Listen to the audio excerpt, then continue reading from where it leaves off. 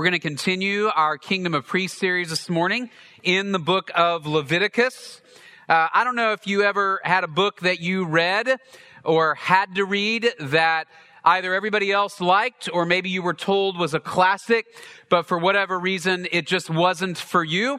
I've had a few of those. I remember in junior high or high school, I had to read The Scarlet Letter by, I think, Nathaniel Hawthorne. I don't know if you remember this book. I have tried deeply to forget over the last couple of decades because I had a hard time with the book. I don't even think it's that long, but it felt like it was long, right? I had a hard time understanding the metaphors, had a hard time understanding what they were trying to say. I became convinced that it was a classic because there were book critics who didn't understand it and decided it must be so profound it has to be a classic because we don't know what it says, right? So I struggled with that book. Maybe you've had a book like that in your life as an adult once or twice. People have said maybe you should go back and try it again. You might like it better as an adult. And I have said I don't wish to, right? One of the advantages of being an adult is I don't have to read books I don't like anymore, right? So if you've ever experienced that, my guess is that you may have a familiar feeling as you look at the screen this morning and you see the word Leviticus on the screen.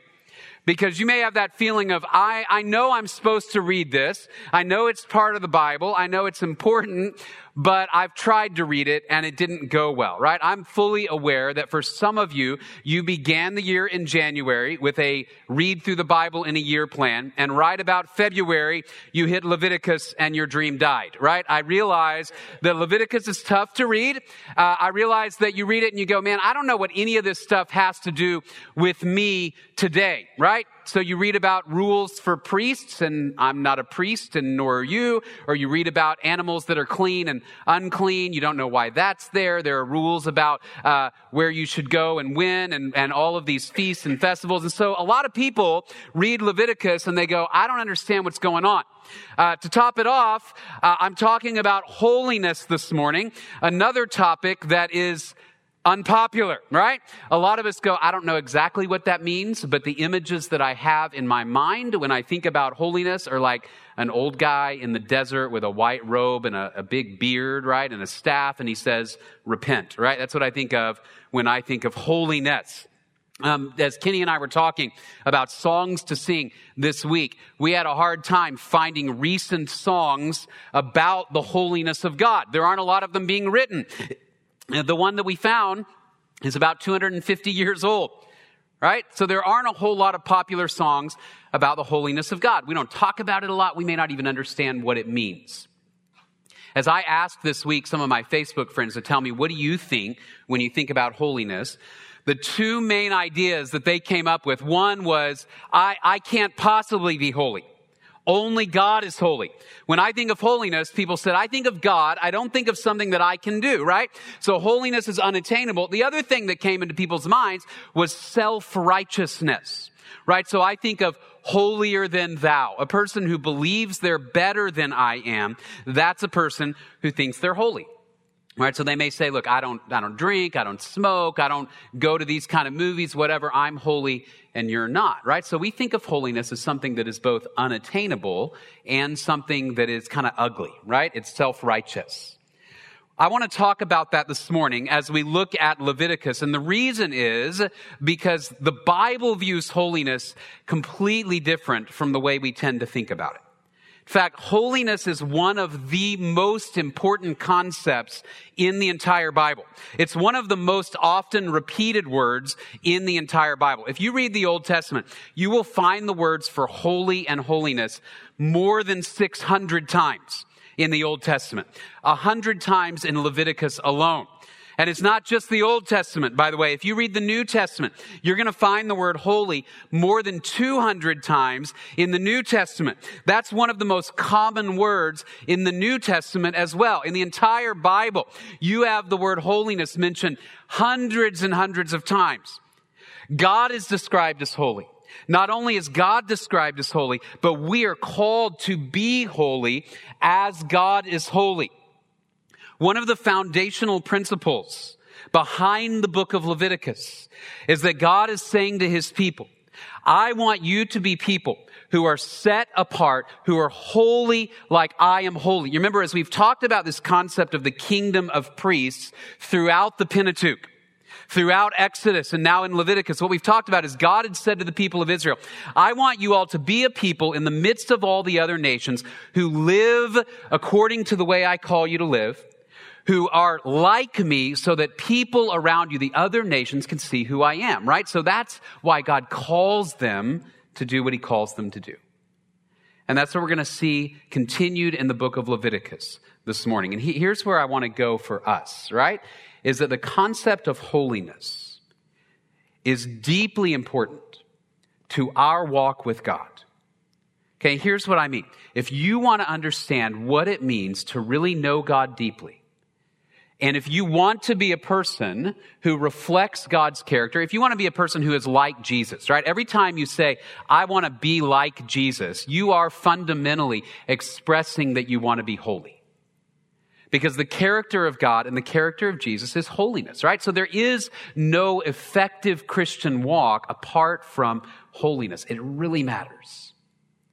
And so this morning I want to look at what does it even mean, first of all? How do we do it? Why do we want to do it? And then we'll end with what happens when, not if, when we fail at holiness. Okay, but let me give just a little bit of context. You remember last week we talked about the golden calf incident, Exodus 32 to 34. And you remember at Mount Sinai, when they build this golden calf, they dive into idolatry. And the idea is they are worshiping a version of God that they prefer. They're not worshiping the God who has revealed himself to them. They were worshiping their own version of God. That's idolatry, right? So God judges the people for their idolatry, disciplines them, but then he reinstitutes the covenant with them. Remember, Moses gets a new set of tablets. And then what happens in the remainder of the book of Exodus is God gives them instructions for the tabernacle, and they build the tabernacle. Where the Holy of Holies is, where the Ark of the Covenant is, they build the tabernacle. And then we get to the book of Leviticus. And in the book of Leviticus, you have a number of rules and regulations about how they're supposed to worship in the tabernacle, but then also how they're supposed to live in the land. So let me just quickly give you a 30,000-foot overview of the book of Leviticus, including where we're going to be today. So it starts out, after the tabernacle's built, it says, this is how you're going to offer sacrifices to God in the tabernacle. That's chapters 1 through 7. So you have sin offerings and guilt offerings and peace offerings and all of these offerings. And these are the types of animals you need to bring. This is what they need to be like. This is how the priests are to slaughter them and offer them, right? Then chapters 8 through 10, there are regulations for the priests. If the priests are the people who represent God in the tabernacle and then later in the temple, we're going to see they're called to be holy, especially holy. So God gives these regulations for the priests about who they can marry, for example, and where they're allowed to go and not allowed to go and what they have to wear. There are a lot of regulations for the priests. That's why, by the way, the book is called Leviticus. Levi was the tribe of the priests. It's named after the tribe of the priests. Then you got these rules about ritual purity. What can you eat? What can you not eat? What happens if you get sick or get leprosy or you are somehow ceremonially unclean? You touch a dead person or whatever it may be. Then there's a description of the Day of Atonement. What we know today is Yom Kippur, the high holy day in the nation of Israel, when the high priest would go into the Holy of Holies and make an offering for the people once a year for the sins of the people over the previous year, right? That's the Day of Atonement. And then we hit the section we're in now, which is called the Holiness Code by people who study the book of Leviticus experts. I'm sure you can imagine that's a growing and thriving field, right? So these people say, this is called the Holiness Code. And the reason is because multiple times in chapter 17 to 26, we see this command, you are to be holy as I am holy. Chapter 19, right at the beginning of chapter 19. And then it appears again in chapter 20, chapter 21, chapter 26. We have also seen it back in chapter 11. Over and over and over again. You're to be holy as I am holy. All right, that's where Leviticus 17 to 26 is going to take us. So I want to talk about this concept then this morning of holiness. First of all, what is it? Right, if we are to be holy as God is holy, what does it mean? Right, here's how I'm going to define it, and I'm going to give you an illustration of it. To be holy is to be uncommon or other or set apart for a special purpose. Okay, so when we talk about holiness, a lot of times we think about what holiness means is I don't do certain things, right? So maybe I don't get drunk, I don't commit adultery. We maybe think about the 10 commandments. If I obey those 9 don'ts and the 1 do, right? Honor your father and mother, I am holy. Okay, but holiness is broader. Holiness actually says this: you are set apart from things that are common, and you are set aside for those things that relate to God. Okay, so when we look at the scripture and we look at the holiness of God, to some extent, we can never fully absorb or imitate the holiness of God. But when we talk about the holiness of God, what we mean is this: God is other. God is apart from us. God is greater than we are. Not only is he greater than we are, but he's greater than all of the other gods that people might worship in the universe, right? Remember, this is on the heels of them coming out of Egypt, right? Where Egypt worshiped this pantheon of gods. So to be holy is God's way of saying, I am greater, I am other, I am apart from everything else that you know or worship. Okay? First time we see the word holiness in the Bible actually happens in the book of Genesis. Actually, let me show you this first before I talk about Genesis. So when we talk about holiness, this is an illustration. This is a picture from my house a couple of years ago. I came into the kitchen and my daughter had made these cookies. Okay, and you can see the note on the cookies. What does it say? For school, do not eat daddy. All right? Now, when I first read it, I was honestly a little offended because there are other people in the house besides me. I'm not the only one who ever eats cookies. Apparently, I am the most likely one to eat cookies that are set aside for school, right? But what is she saying? These cookies are not common cookies, right? These cookies, the biblical word for this would be profane. Do not profane the cookies that I have made for school, right? Why? They're holy cookies. They're set apart for a particular purpose. They're not for you, Daddy, for common use. They are for school. For holy use, right? That's holiness. They're set aside from common peasants like me, right? And they're set aside for special people at her school. All right, that's the idea of holiness. You get it? So the idea is they're set apart from something towards something. And again, as I mentioned, the first time we see the word holiness in the scripture, Genesis chapter 3, look at this. God blessed the seventh day and made it holy, because on it, he ceased all the work that he had been doing in creation, right? Why is the seventh day holy? Because it's not like the other days, right? So there are 7 days, and God says on those 6 days, you can do all the common stuff. You can work in your fields. You can take care of certain aspects of raising your animals and your livestock, right? You can do all your work on the other 6 days. On the 7th day, it's holy. Why? It's set apart. What's it set apart for? You rest and you worship God. It's a special day, not a common day. It's a special day. That's holy. The next time we see the word holy is actually in the book of Exodus, when Moses sees the burning bush. And God says to Moses, hey, Moses, don't come any closer. Don't approach any closer. Take your sandals off your feet, for the place where you are standing is holy ground. Right? Why is the ground holy? That seems odd, right? It's just dirt like all the other dirt. But the idea is it's not like all the other dirt. Why? Because God is there.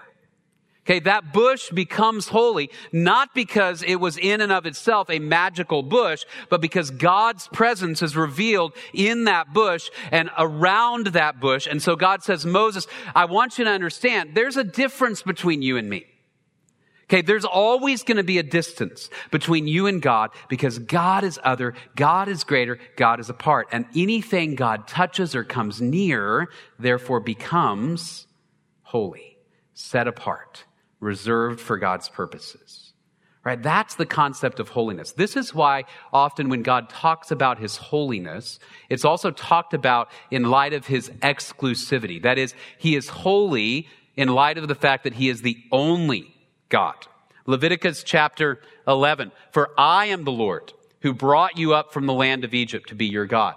And you are to be holy because I am holy. Right? Why is God holy? Because he's the only one. There's no other God like him. He's not like the gods of Egypt. In fact, he defeated the gods of Egypt and he brought you out from Egypt. So God is holy. God is set apart. And then he says, I want you to be holy. All right? And why are we called to be holy? We are called to be holy because God is holy. Here's what he's getting at. Because God is holy, he wants us to be like him. And as we become more like his character, then we represent him.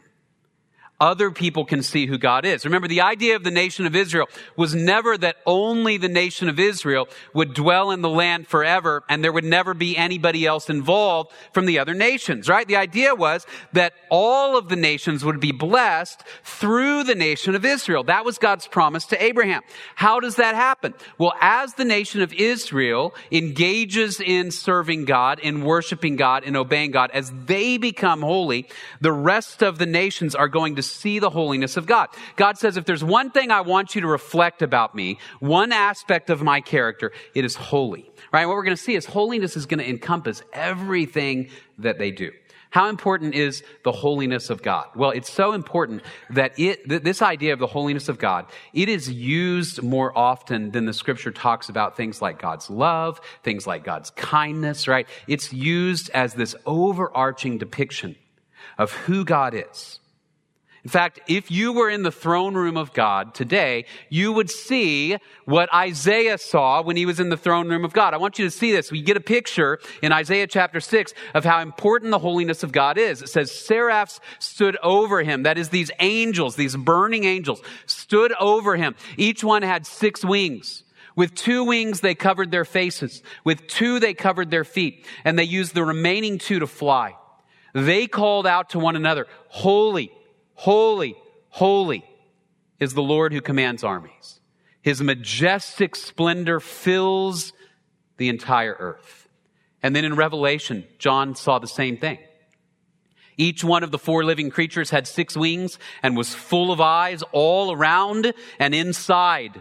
They never rest day or night, saying, holy, holy, holy is the Lord God, the all-powerful, or the Almighty, as we sang it earlier, who was and who is still to come. And then they say it, and then they say it again. Holy, holy, holy is the Lord God Almighty, who was and who is to come. And then they say it again. Holy, holy, holy is the Lord God Almighty, who was and who is to come. I thought about asking Kenny to sing the chorus 1,700 times this morning so we could get an idea of how this would sound, right? You would begin to feel uncomfortable, but the idea is this: that's their only job, right? God is so holy that he has a team of angels whose only job is they fly around and they say, holy, holy, holy is the Lord God Almighty, who was and who is to come. And they do it again and again and again and again, forever and ever and ever. Why do they say it 3 times in every chorus? Because in the Hebrew language of the Old Testament, if you want to capitalize something or bold it or put it in italics or say this really matters, you know what you do? You say it again. Right? So if I think you are really nice, I would say you are nice, nice. If I think you're really, really nice, I might say you are nice, nice, nice. God is holy, holy, holy. See that? It defines him so deeply. And so these angels, they fly around all day and night, all the time. Holy, holy, holy. So God says, because this is who I am, that's who I want you to be.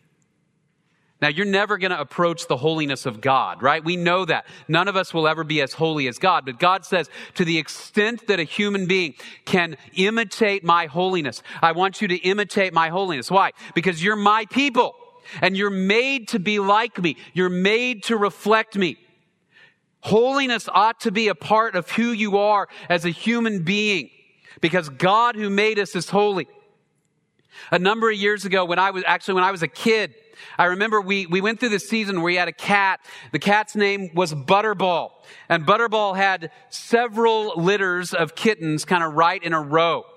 And I remember one day we had this one litter of kittens before it was weaned and we had given them all away. I walked into the garage one day And I saw that Butterball had grabbed a bird from outside and she had dragged the bird into the garage and she had set it down in the garage. I don't remember if the bird was dead or just stunned.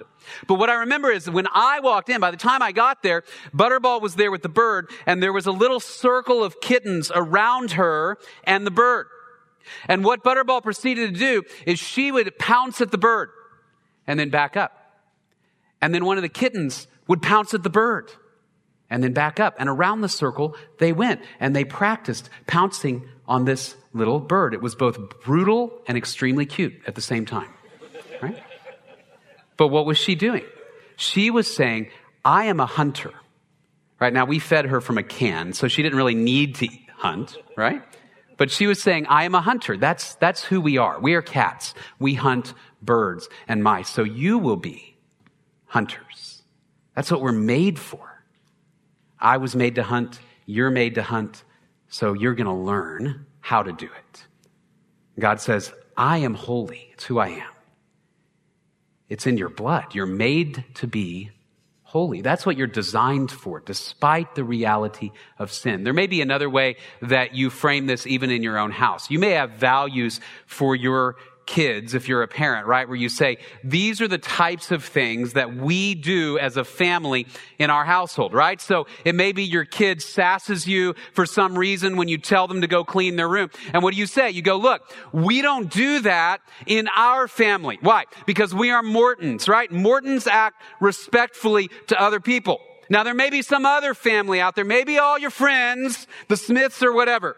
They teach their kids to be disrespectful. But we are Mortons, and so we are respectful. We are honest, right? You see that? Because this is who we are. You are called to that standard because you carry our name. That's what God is saying. You are to be holy, Israel, because you carry my name. Because I am holy, and I want the nations to know who I am. Right? That's the concept of holiness. God is set apart. And so God is going to say, I want you to set yourself apart from sin. Set yourself apart from idolatry, right? The idea of holiness is not simply that I can say, look, I'm better than other people. Nor is the idea behind holiness that I can say in some way, I can earn God's approval or God's favor. We can't do that, right? We know that we need forgiveness of our sin because all of us have sinned. But instead, the idea of holiness is God saying, look, if you're my people, I want you to reflect me. I want you to be like me because I want other people to know me.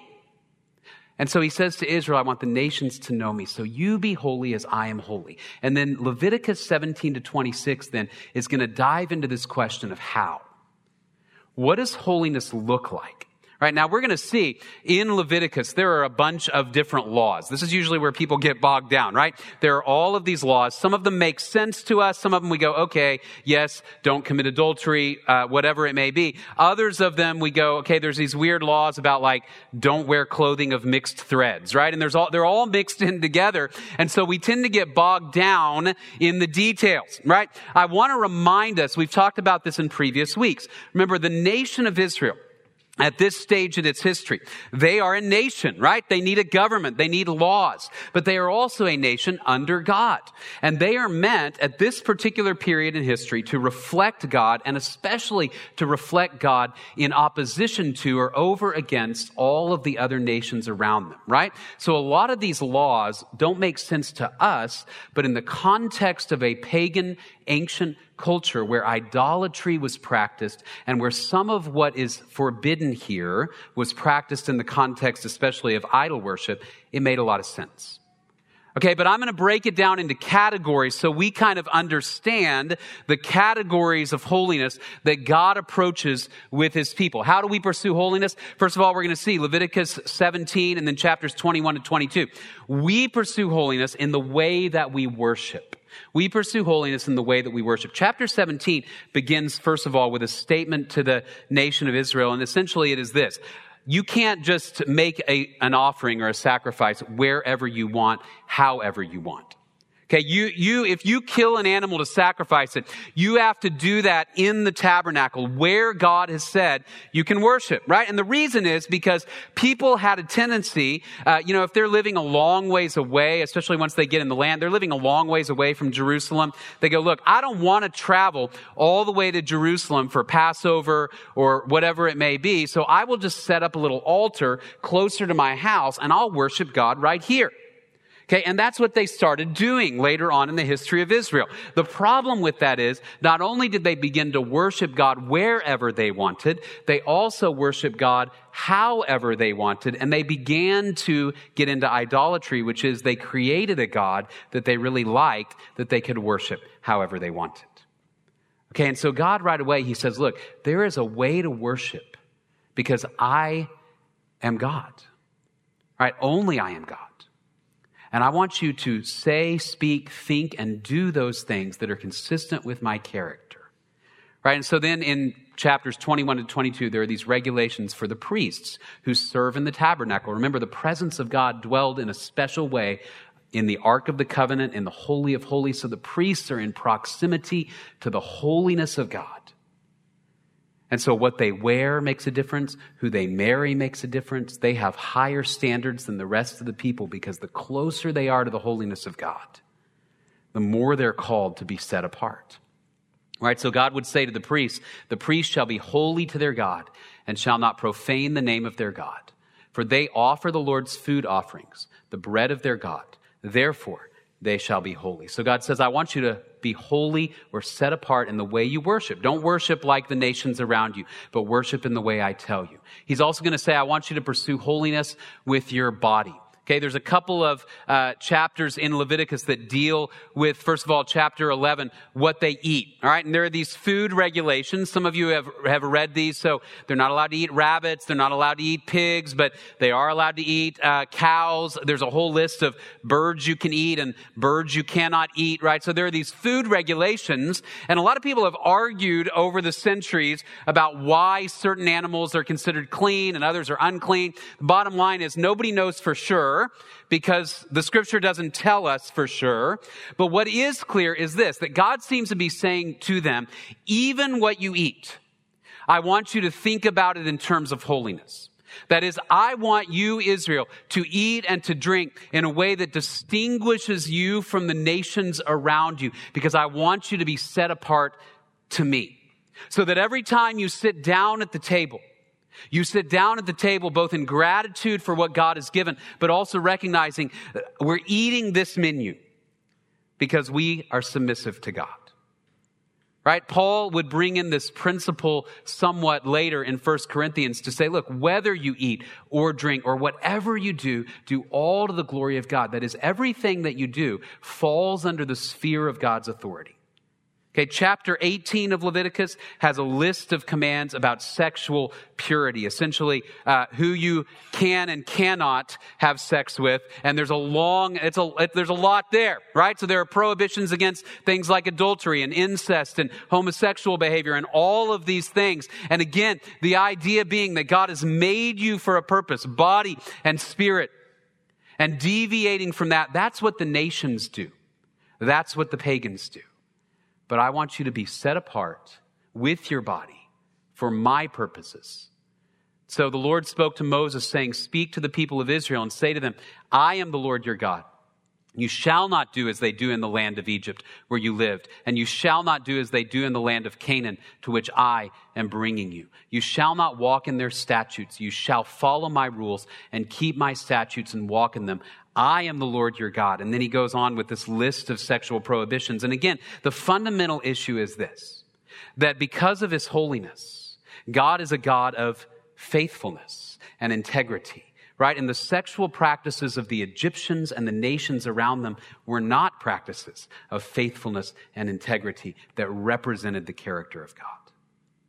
And so God says, I want you to be set apart from those things and set aside to me.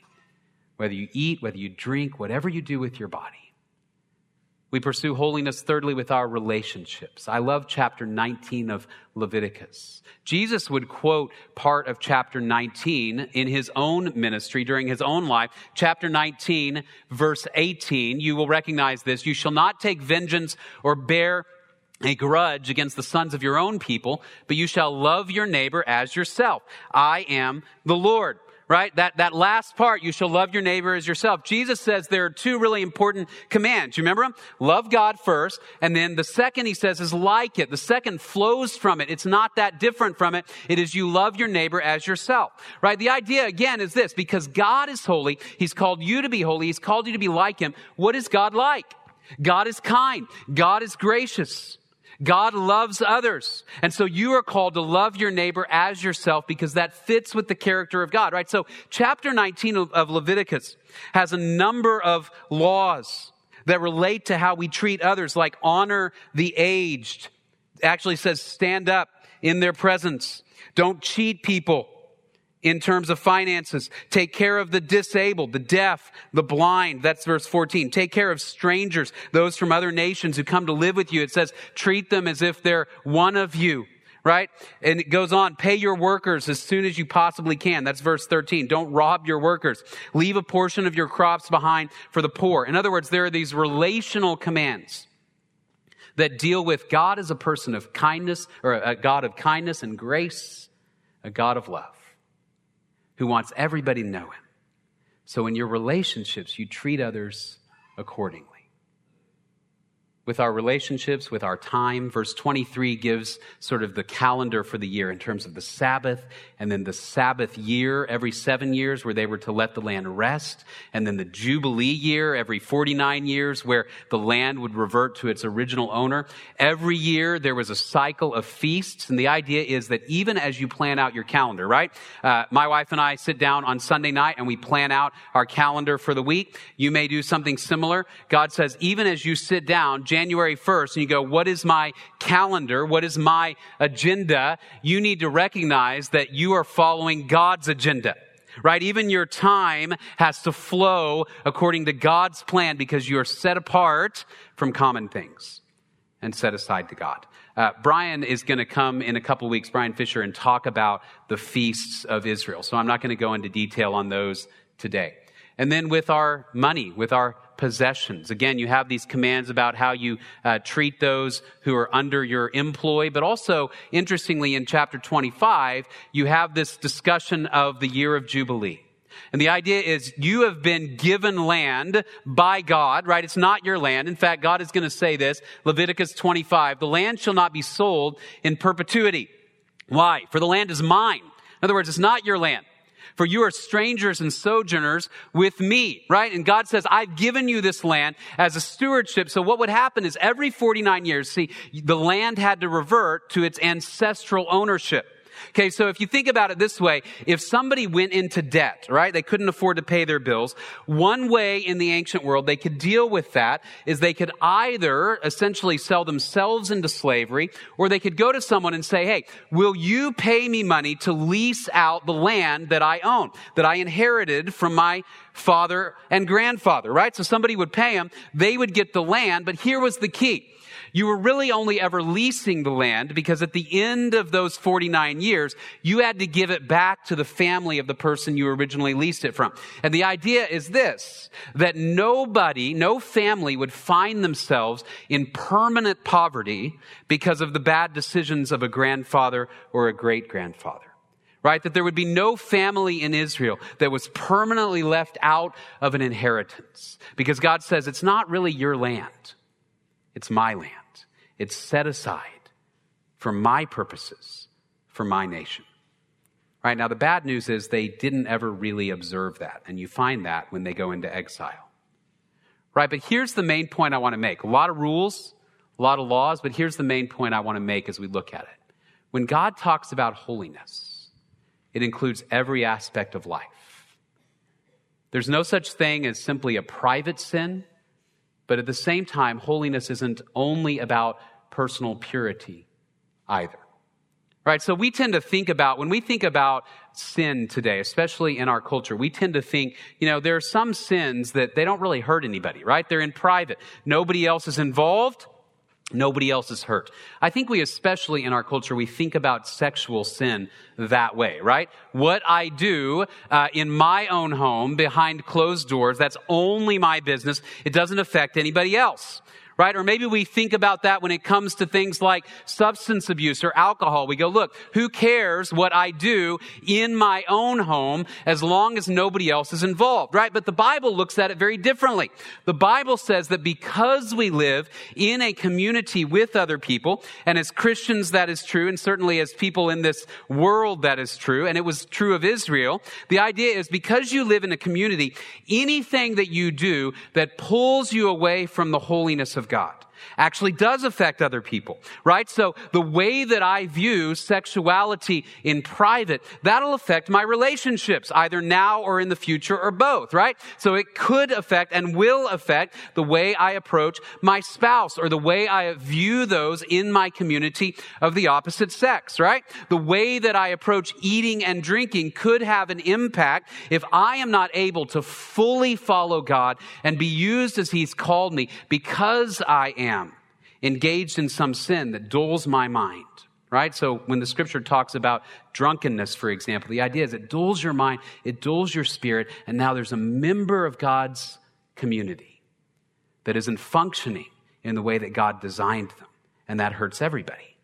Right? You see that? So there is no such thing as a private sin. And also the idea biblically is actually that sin and unholiness, they have a contagious effect. The way that I treat others, the way that I view others, it tends to catch, and others tend to catch the way that you or I approach our relationship with God, right? If we are holy, God says, then the nations will see it and they will be holy. But if you are unholy, they're going to have a tendency to want to walk away from God. Because why would you come to a nation of people who don't obey their God, right? You see, holiness has a contagious effect.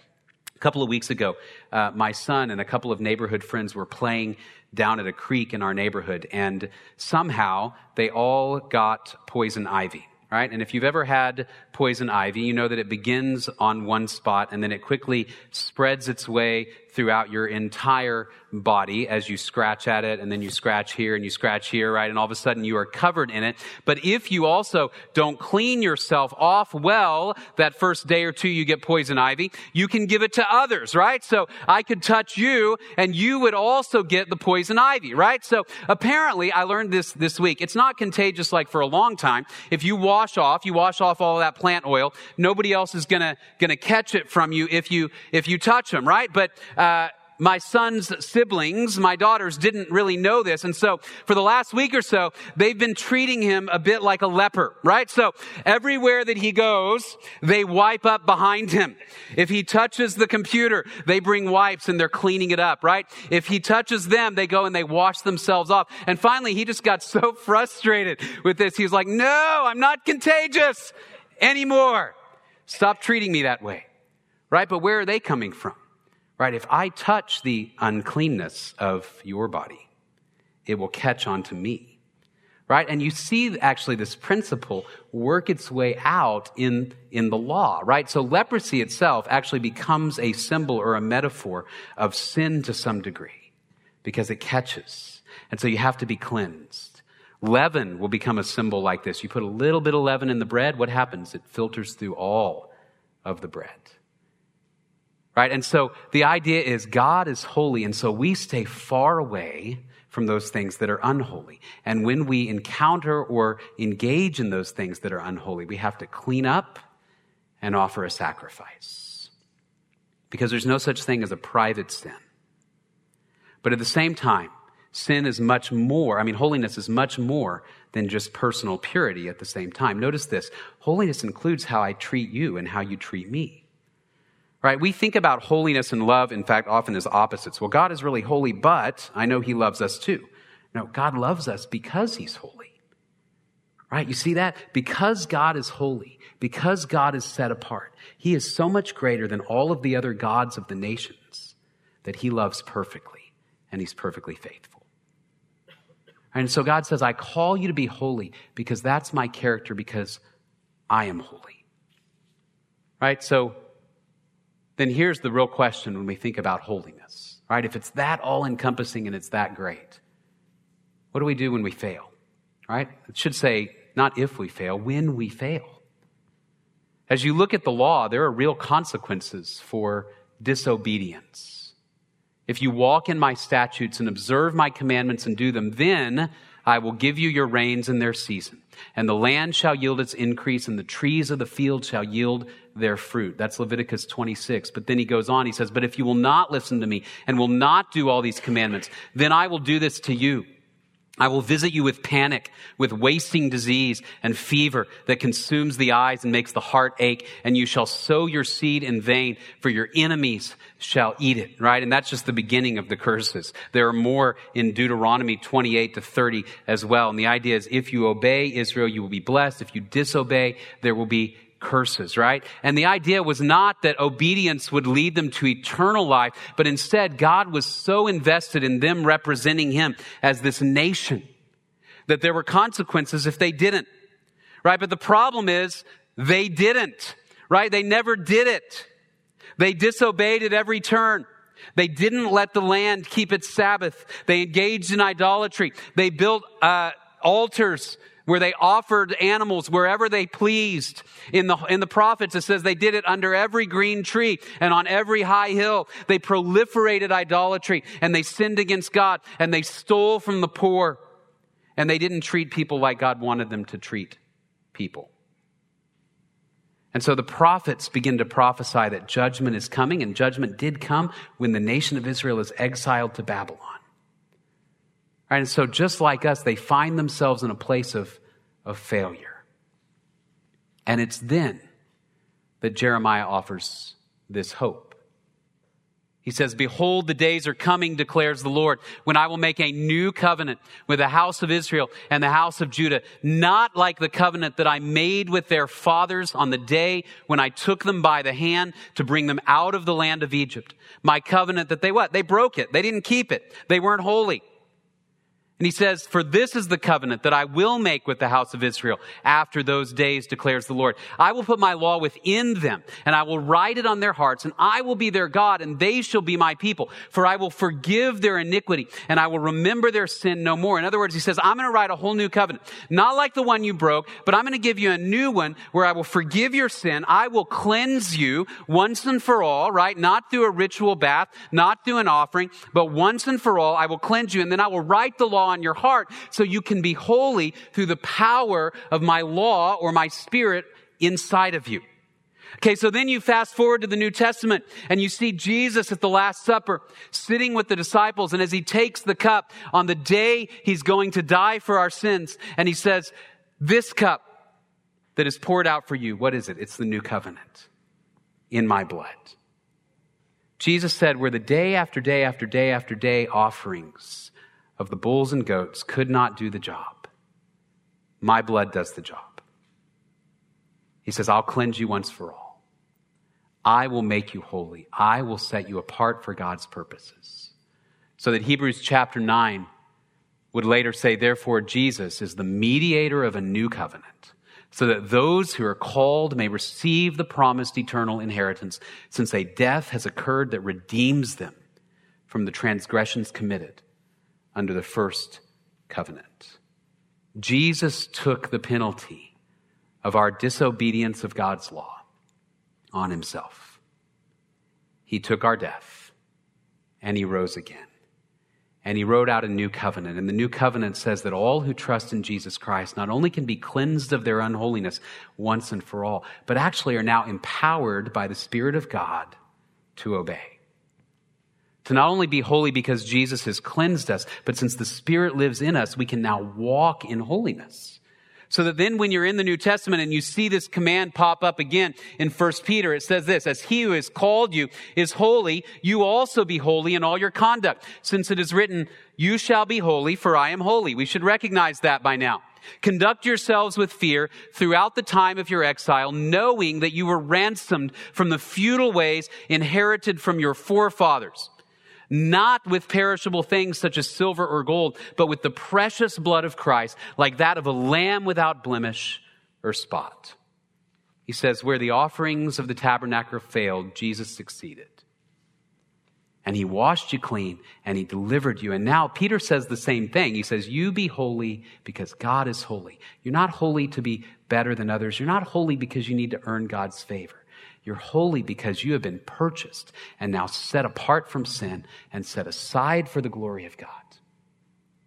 And he says, now you walk in the reality of the Spirit that dwells within you, right? This is why we don't have a list of laws today in the same way that the nation of Israel had one. All right, the reason is because the idea is the Spirit of God lives in us.